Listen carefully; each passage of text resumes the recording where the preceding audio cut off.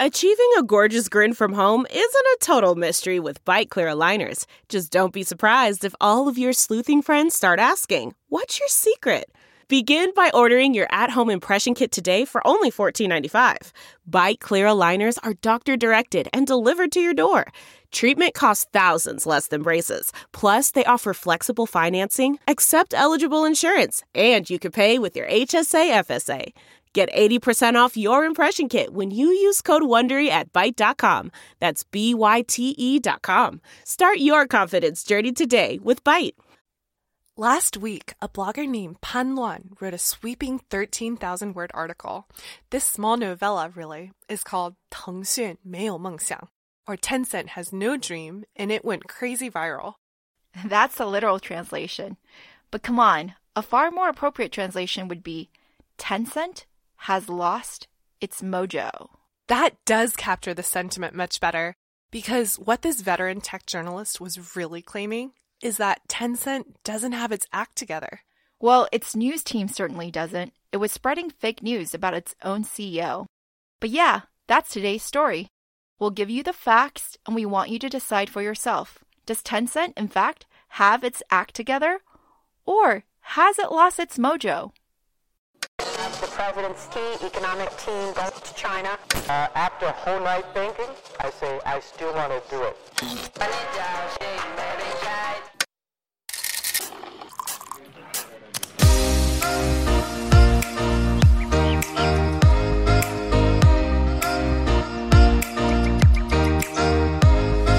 Hi everyone, we're Tech Buzz China by Pandaily, powered by the Sinica Podcast Network.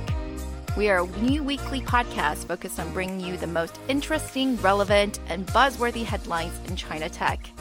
We're part of Pandaily.com, a new English language site that tells you everything about China's innovation. I'm one of your two co-hosts, Ray Ma, and I live in San Francisco. And I'm your other co-host, Yingying Liu. All right, let's dive right in. This week, we are talking in depth about Tencent because the article was just so scathing and the reaction was so revealing. Right. In order to understand most of the points in this article, we have to back up a few years to 2011. 7 years ago, in the spring of 2011, the world was a different place. Tencent had a market cap of $45 billion, less than 1/10 what it's worth today. But it was still the biggest internet company in China. However, on March 23rd, 2011, Pony Ma, the CEO's worst nightmare, came true. Yep. Baidu exceeded Tencent's market cap for the first time. They were neck and neck for a while, but when Tencent got beat, Pony apparently went into a panic.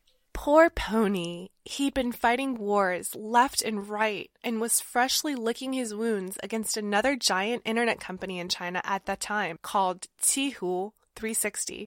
Chinese people refer to it fondly as the 3Q War, 3Q 大战. By fondly, you mean that it was traumatic. Well, I don't know too much about it because it happened before I was working in tech. So what happened? So at the time, everyone in China who owned a PC installed two pieces of software, 360 Antivirus and Tencent QQ, the original Tencent Messenger. Both had hundreds of millions of users. And then Tencent one day, being the powerful copycat that it was, decided to launch its own antivirus software. Why? Just because someone else was doing it successfully? I don't know. I think so. It used to be a copycat, remember? So a bloody battle ensued. And the main gist of it was, it got so bad, both companies claimed the other's product was malware and forced you to uninstall. Like, if you wanted to use QQ, you had to uninstall 360? Yep, pretty much. I mean, can you imagine if Apple forced you to uninstall Chrome? Or if you were on Google, you could never use Facebook? I can't even make up examples because it's so ridiculous. Wow. Yeah, it got so crazy the Ministry of Information had to step in. And except for censorship issues, the Chinese government actually rarely steps into business scuffles. That's how crazy it got. That is pretty crazy. So Tencent had a tarnished image after this. Yeah, so now imagine it's March 2011 and you're a Pony, and your company has this battered public reputation of being this lowly, unoriginal, even unscrupulous copycat, and you had also just lost your perch as the big kahuna in Chinese tech. I mean, Alibaba was probably bigger, but it was a few years away from going public. So out of the public CEOs, you were numero uno, but you had just lost that distinction. Yeah, you lost it. So what do? You call a management meeting, of course. Oh, of course. And according to this article, Pony had his top 16 lieutenants gather in a room and each write down what they thought the company's core competitive advantages were. 2 answers emerged: capital and traffic. Capital, as in we have lots of money and we should buy or invest instead of building ourselves. And traffic, or liuliang, as in we have a lot of that across our properties, which we can divert to other companies as incentive for working together. Seems obvious, right? But actually, no. It was apparently very controversial internally, especially the capital part, which supposedly came from President Martin Lau. Martin was educated in the U.S. He went to Michigan, then Stanford, Northwestern, Goldman Sachs. Before Tencent, he was an investment banker, and he saw things the Wall Street way. To fix the perception of Tencent as a copycat, Martin advocated for Tencent to open up and use capital and traffic to lure in partners. But a lot of old-timers felt that Tencent should exclusively focus on organic growth and be heads down on creating new product. Martin won, though, and one of the first things he did was to bring in James Mitchell as Chief Strategy Officer. James was his old colleague at Goldman, who definitely was not Chinese, but he was a well-known tech equity research analyst, and he definitely understood internet businesses. Pretty crazy if you stop and think about it. James was effectively brought in to be the number 3 guy at Tencent. Before joining, he had never lived in China and was just this dude who went to Oxford and was working in New York. And it was after the hiring of James that Tencent really became the active investor that it is today, totally wiping out the copycat reputation it once had and basically becoming the biggest, most friendly, most active, those are their words, source of strategic capital in tech. Yeah, that's literally how they describe themselves. They're active in China, but also in India, Southeast Asia, and even in the US, where they have a pretty active office down in Palo Alto. But this is also the chief complaint against Tencent, that it's become more of an investment firm than a great product company. Doesn't Tencent have great products, though? Like WeChat and WePay, all the games, League of Legends, Honor of Kings, and maybe still QQ? What else, though? Granted, those are all excellent, highly profitable, category-defining products. But besides gaming and messaging, which Tencent already excelled at back in the early 2000s, it's not had much success elsewhere. That's a good point. It's made a bunch of attempts at other categories, such as e-commerce, marketplaces, long-form and short-form video, Weibo, but none of these new directions have been really that successful.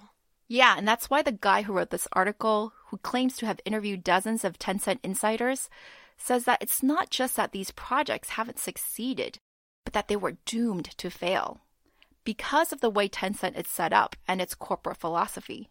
Yeah, he writes that the internal elimination system Tencent has, this is the system in which multiple teams, maybe as many as 10, work on the same exact project and compete against each other, is a really poor use of resources.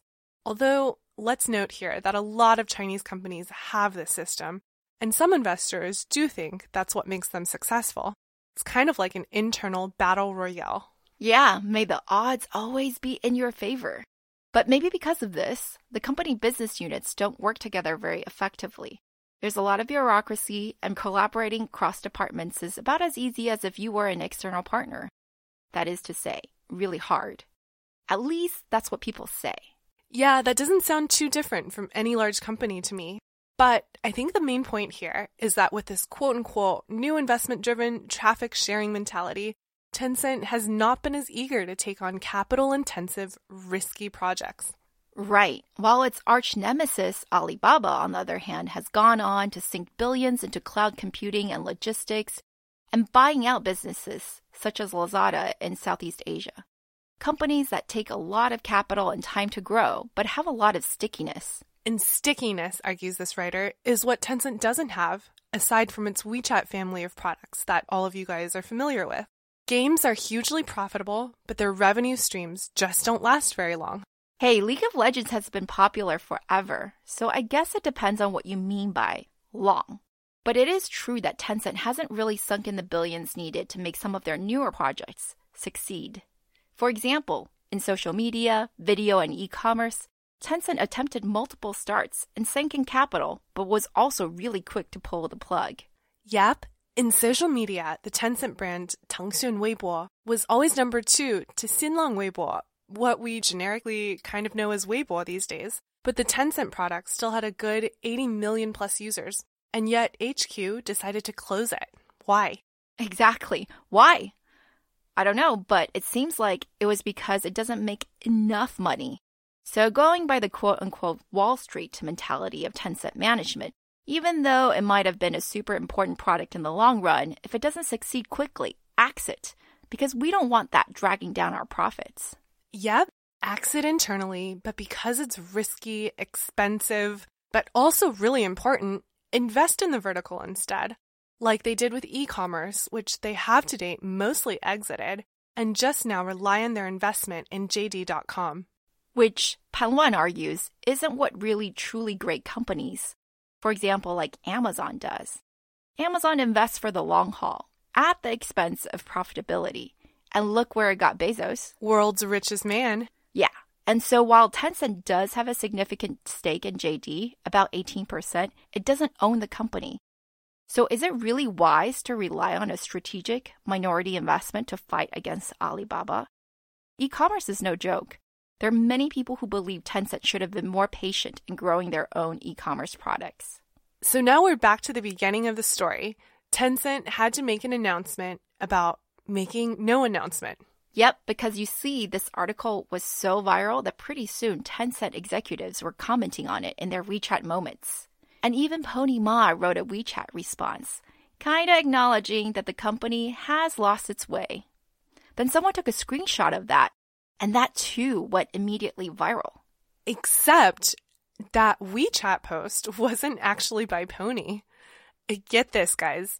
A growth hacker named Zen photoshopped his reply to quote-unquote, see what would happen. Yeah. Well, what happened was, I guess, the response that he photoshopped was so convincing that no one, not even Tencent Tech News itself, bothered to verify that it was real. And so it got published everywhere. And when this dude Zen posted that he had in fact doctored it, people did not believe him. They thought it was a tactic to get more PR. And this is why the real Tencent corporate PR had to step in and make an announcement that indeed the response, which their colleagues reported on, had been fake. I know, right? Crazy. Hashtag fake news. But again, the original article was so well written and researched that everyone started talking about it. Had Tencent in fact lost its mojo? Had it? We asked Hans Tang, managing director at GGV, a $4 billion cross-border U.S.-China VC firm and co-host of another Sinica podcast, the Excellent 996, what he thought. Hans was an early investor in Xiaomi and has been named to the Midas list of top VCs multiple times. I think the blog post may be onto something, but may have misspoke on the causality. It's not that Tencent is too strong in investments and therefore become weaker in product innovation outside of WeChat.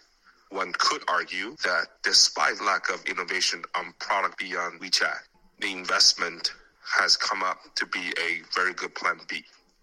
What is funny is that Alan Zhang Xiaolong from WeChat was also homegrown.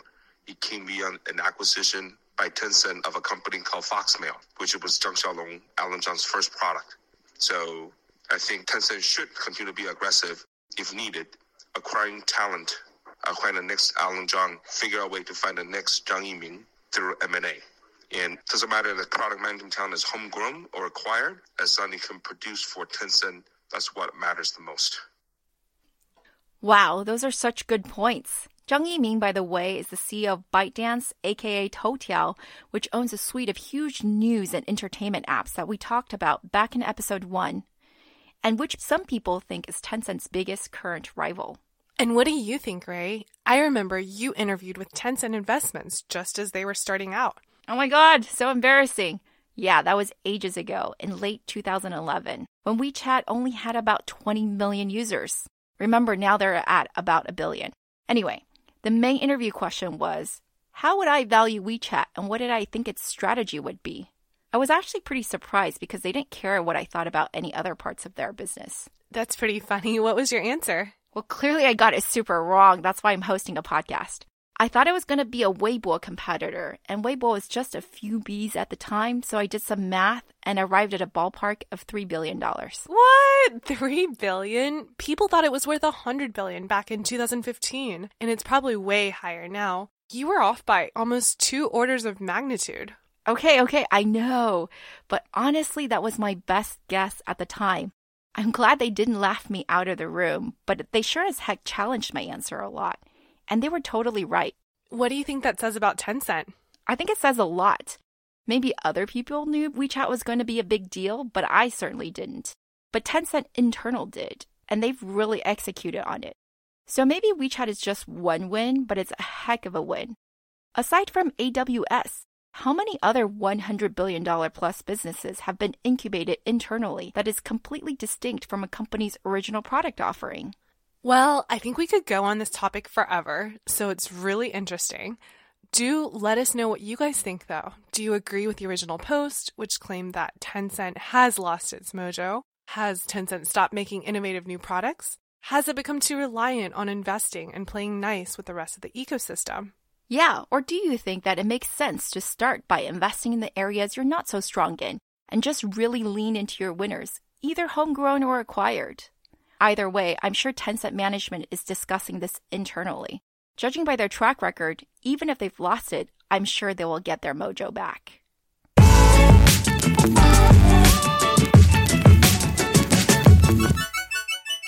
And now, a word from our sponsor. Founders Embassy, the first female-led accelerator for international and immigrant entrepreneurs, is hosting the Borderless Summit on June 5th in San Francisco, and tickets are now on sale. They've created a special code for our listeners for discounted tickets. Use PANDAILY, all caps, to register and join hundreds of investors, thought leaders, and founders from all over the world. You can sign up here. The link is foundersembassy.com/borderless-summit.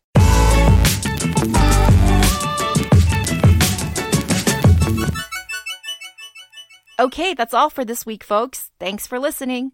We really enjoyed putting this together and are always open to any comments or suggestions. You can find us on Twitter at the PanDaily, ThePanDaily, and my personal Twitter account is Rayma. That's spelled Ruima. And my Twitter is spelled Ginyy again. We'll be back here at the same time next week. TechBuzz China by PanDaily is powered by the Sinica Podcast Network. PanDaily.com is a new English language site that tells you everything about China's innovation. Our producers are Carol Yin and Kaiser Guo.